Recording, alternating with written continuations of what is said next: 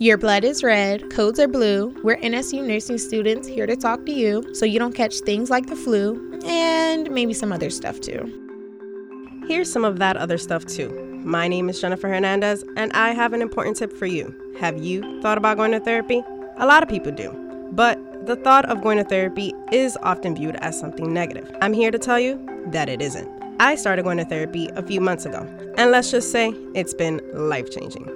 You become self-aware and learn what triggers you and how to cope with those feelings. You learn how to reframe any negative thoughts into more positive ones. So again, life-changing. As a Hispanic woman, therapy has always been taboo, something we don't dare speak of. Let's break these generational curses and go work on ourselves so we can be our best selves. Let's be proactive rather than reactive. #Hazlo para ti, which means do it for yourself in Spanish. Thanks for listening to today's health tips in collaboration with the NSU Nursing Department and its Center for Public Health Initiative.